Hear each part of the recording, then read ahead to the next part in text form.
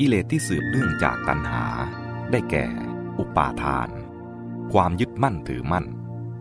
ซึ่งมี4อย่างคือ 1. กามุปาทานความยึดมั่นในกามภาษาอังกฤษว่า clinging to sensuality เมื่ออยากได้ดิ้นรนแสหาก็ยึดมั่นติดพันในสิ่งที่อยากได้นั้นเมื่อได้แล้วก็ยึดมั่นเพราะอยากสนองความต้องการให้ยิ่งขึ้นไปและกลัวหลุดลอยพรากไปเสียถ้าแม้ผิดหวังหรือพรากไปก็ยิ่งปักใจมั่นด้วยความผูกใจอาลัยความยึดมั่นแน่นแฟ้นขึ้นเพราะสิ่งสนองความต้องการต่างๆไม่ให้ภาวะเต็มอิ่มหรือสนองความต้องการได้เต็มขีดที่อยากจริงๆในคราวหนึ่งจึงพยายามเพื่อเข้าถึงขีดที่เต็มอยากนั้นด้วยการกระทำอีกและเพราะสิ่งเหล่านั้นไม่ใช่ของตนแท้จริงจึงต้องยึดมั่นไว้ด้วยความรู้สึกจูงใจตนเองว่าเป็นของตนในแง่ใดแง่หนึ่งให้ได้ความคิดจิตใจของปุถุชนจึงไปยึดติดผูกพันข้องอยู่กับสิ่งสนองความอยากอย่างใดอย่างหนึ่งอยู่เสมอปลอดโปร่งเป็นอิสระและเป็นกลางได้ยากอุปาทานอย่างที่สองทิฏฐุปาทานความยึดมั่นในทฤษฎีหรือทิฏฐิต่างๆภาษาอังกฤษว่า clinging to views ความอยากให้เป็นหรือไม่ให้เป็นอย่างใดอย่างหนึ่งตามที่ตนต้องการย่อมทำให้เกิดความเอ็นเอียงที่จะยึดมั่นในทิฏฐิทฤษฎีหรือหลักปรัชญาอย่างใดอย่างหนึ่งที่เข้ากับความต้องการของตนความอยากได้สิ่งสนองความต้องการของตนก็ทำให้ยึดมั่นในหลักการแนวคิดความเห็นลัทธิความเชื่อถือหลักคำสอนที่สนองหรือเป็นไปเพื่อสนองความต้องการของตนเมื่อยึดถือความเห็นหรือหลักความคิดอันใดอันหนึ่งว่าเป็นของตนแล้วก็ผนวกเอาความเห็นหรือหลักความคิดนั้นเป็นตัวตนของตนไปด้วยจึงนอกจากจะคิดนึกและกระทำการต่างๆไปตามความเห็นนั้นๆแล้วเมื่อมีทฤษฎีหรือความเห็นอื่นๆที่ขัดแย้งกับความเห็นที่ยึดไว้นั้นก็รู้สึกว่าเป็นการคุกคามต่อตัวตนของตนด้วยเป็นการเข้ามาบีบคั้นหรือจะทำลายตัวตนให้เสื่อมด้อยพร่องลงหรือสลายตัวไปอย่างใดอย่างหนึ่งจึงต้องต่อสู้รักษาความเห็นนั้นไว้เพื่อศักดิ์ศรีเป็นต้นของตัวตนจึงเกิดการขัดแย้งที่แสดงออกภายนอกเกิดการผูกมัดตัวให้คับแคบสร้างอุปสรรคกักปัญญาของตนเองความคิดเห็นต่างๆไม่เกิดประโยชน์ตามความหมายและวัตถุประสงค์แท้ๆของมันทำให้ไม่สามารถถือเอาประโยชน์จากความรู้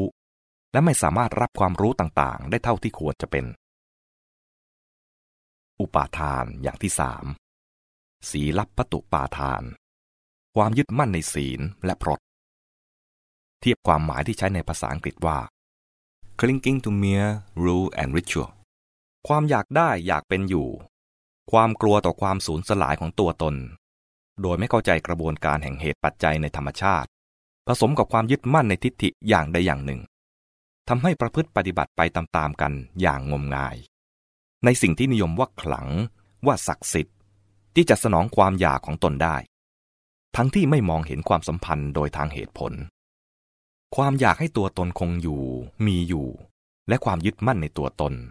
แสดงออกมาภายนอกหรือทางสังคมในรูปของความยึดมั่นในแบบแผนพฤติกรรมต่างๆการทำสืบกันมาระเบียบวิธีขนบธรรมเนียมประเพณีลัทธิพิธีตลอดจนสถาบันต่างๆที่แน่นอนตายตัวว่าจะต้องเป็นอย่างนั้นอย่างนั้นโดยไม่ตระหนักรู้ในความหมายคุณค่าวัตถุประสงค์และความสัมพันธ์โดยเหตุผลกลายเป็นว่ามนุษย์สร้างสิ่งต่างๆเหล่านี้ขึ้นมาเพื่อกีดกั้นปิดล้อมตัวเองและทำให้แข็งทื่อยากแก่การปรับปรุงตัวและการที่จะได้รับประโยชน์จากสิ่งทั้งหลายที่ตนเข้าไปสัมพันธ์ในเรื่องศีลัพพตุปาทานนี้มีคำอธิบายของท่านพุทธทาสภิกขุตอนหนึ่งที่เห็นว่าจะช่วยให้ความหมายชัดเจนขึ้นอีกดังนี้เมื่อมาประพฤติศีลหรือธรรมะข้อใดข้อหนึ่งแล้วไม่ทราบความมุ่งหมายไม่คำนึงถึงเหตุผลได้แต่ลงสันนิษฐานเอาเสียว่าเป็นของศักดิ์สิทธิ์เมื่อลงได้ปฏิบัติของศักดิ์สิทธิ์แล้วย่อมต้องได้รับผลดีเอง ฉะนั้นคนเหล่านี้จึงสมาทานศีลหรือประพฤติธรรมะแต่เพียงตามแบบฉบับตามตัวอักษรตามประเพณีตามตัวอย่างที่สืบปรำปรากันมาเท่านั้นไม่เข้าถึงเหตุผลของสิ่งนั้นๆแต่เพราะอาศัยการประพฤติกระทำมาจนชินการยึดถือจึงเหนียวแน่นเป็นอุปาทานชนิดแก้ไขยากต่างจากอุปาทานข้อที่2ข้างต้นซึ่งหมายถึงการถือในตัวทิฏฐิหรือความคิดความเห็นที่ผิดส่วนข้อนี้เป็นการยึดถือในตัวการปฏิบัติหรือการกระทำทางภายนอกคำอธิบายเรื่องศีลปตุปาทานของท่านพุทธทาสภิกขุนี้อยู่ในหนังสือหลักพระพุทธศาสนาอุปาทานอย่างที่4อัตตวาทุปาทานความยึดมั่นในวาทะว่าตัวตนภาษาอังกฤษว่า clinging to the ego belief ความรู้สึกว่ามีตัวตนที่แท้จริงนั้นเป็นความหลงผิดที่มีเป็นพื้นฐานอยู่แล้วและยังมีปัจจัยอื่นๆที่ช่วยเสริมความรู้สึกนี้อีกเช่นภาษาอันเป็นถ้อยคำสมมติสำหรับสื่อความหมายที่ชวนให้มนุษย์ผู้ติดบัญญัติมองเห็นสิ่งต่างๆแยกออกจากกันเป็นตัวตนที่คงที่แต่ความรู้สึกนี้กลายเป็นความยึดมั่นเพราะตัณหาเป็นปัจจัยกล่าวคือเมื่ออยากได้ก็ยึดมั่นว่ามีตัวตนที่เป็นผู้ได้รับและเสวยสิ่งที่อยากนั้นมีตัวตนที่เป็นเจ้าของสิ่งที่ได้นั้นเมื่ออยากเป็นอยู่ก็อยากให้มีตัวตนอันใดอันหนึ่งเป็นอยู่เมื่ออยากไม่เป็นอยู่ก็ยึดในตัวตนอันใดอันหนึ่งที่จะให้สูญสลายไปเมื่อกลัวว่าตัวตนจะสูญสลายไปก็ยิ่งตะเกียกตะกายย้ำความรู้สึกในตัวตนให้แน่นแฟ้นหนักขึ้นไปอีกที่สำคัญคือความอยากนั้นสัมพันธ์กับความรู้สึกว่ามีเจ้าของผู้มีอำนาจควบคุมคือมีตัวตนที่เป็นนายบังคับบัญชาสิ่งต่างๆให้เป็นไปอย่างที่อยากให้เป็นได้และก็ปรากฏว่ามีการบังคับบัญชาได้สมปรารถนาบ้างเหมือนกันจึงหลงผิดไปว่ามีตัวฉันหรือตัวตนของฉันที่เป็นเจ้าของเป็นนายบังคับสิ่งเหล่านั้นได้แต่ความจริงมีอยู่ว่าการบังคับบัญชานั้นเป็นไปได้เพียงบางส่วนและชั่วคราวเท่านั้นเพราะสิ่งที่ยึดว่าเป็นตัวตนนั้นก็เป็นเพียงปัจจัยอย่างหนึ่งในกระบวนการแห่งเหตุปัจจัยไม่สามารถบังคับบัญชาสิ่งอื่นๆที่เข้าไปยึดให้เป็นไปตามที่อยากให้เป็นไปได้ถาวรและเต็มอยากจริงๆการที่รู้สึกว่าตัวเป็นเจ้าของควบคุมบังคับบัญชาได้อยู่บ้างแต่ไม่เต็มสมบูรณ์จริงๆเช่นนี้กลับเป็นการย้ำความหมายมั่นและตะเกียกตะกายเสริมความรู้สึกว่าตัวตนให้แน่นแฟ้นยิ่งขึ้นไปอีกเมื่อยึดมั่นในตัวตนด้วยอุปาทานก็ไม่รู้จักที่จะจัดการสิ่งต่างๆตามเหตุตามปัจจัยที่จะให้มันเป็นไปอย่างนั้นอย่างนั้นกลับหลงมองความสัมพันธ์ผิดยกเอาตัวตนขึ้นยึดไว้ในฐานะเจ้าของที่จะบังคับควบคุมสิ่งเหล่านั้นตามความปรารถนาเมื่อไม่ทำตามกระบวนการแห่งเหตุปัจจัยและสิ่งเหล่านั้นไม่เป็นไปตามความปรารถนาตัวตนก็ถูกบีบคั้นด้วยความพร่องเสื่อมด้อยและความสูญสลายความยึดมั่นในตัวตนนี้นับว่าเป็นข้อสำคัญเป็นพื้นฐานของความยึดมั่นข้ออื่นๆทั้งหมดความหมายง่ายๆแง่หนึ่งสำหรับแสดงความสัมพันธ์ภายในวงจรปฏิจจสมุปบาทช่วงนี้เช่นเมื่อประสบสิ่งใดได้รับเวทนาอันอร่อยก็เกิดตัณหาชอบใจอยากได้สิ่งนั้นแล้วเกิดกามุปาทานยึดติดในสิ่งที่อยากได้นั้นว่าจะต้องเอาต้องเสพต้องครอบครองสิ่งนั้นให้ได้เกิดทิฏฐุปาทานยึดถือมั่นว่าต้องอย่างนี้จึงจะดีได้อย่างนี้จึงจะเป็นสุขต้องได้เสพเสวยครอบครองสิ่งนี้หรือประเภทนี้ชีวิตจึงจะมีความหมายหลักการหรือคำสอนอะไรๆจะต้องส่งเสริมการแสวงหาและได้มาซึ่งสิ่งเหล่านี้จึงจะถูกต้องเกิดศีลปตุปาทานว่าเมื่อจะประพฤติปฏิบัติศีลพรตขนบธรรมเนียมระเบียบแบบแผนอย่างใดอย่างใดก็มองในแง่เป็นวิธีการที่จะให้ได้มาซึ่งสิ่งที่อยากได้นั้นหรือจะต้องเป็นเครื่องมือให้ได้มาซึ่งสิ่งที่อยากได้นั้นจึงจะยอมหรือคิดหายกขึ้นมาประพฤติปฏิบัติและเกิดอัตตวาทุปาทาน ยึดติดถือมั่นในตัวตนที่จะได้จะเสพจะครอบครองสิ่งที่อยากได้นั้นว่าโดยสรุปอุปาทานทำให้มนุษย์ปุถุชนมีจิตใจไม่ปลอดโปร่งผ่องใส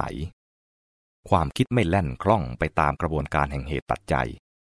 ไม่สามารถแปลความหมายตัดสินและกระทำการต่างๆไปตามแนวทางแห่งเหตุปัจจัย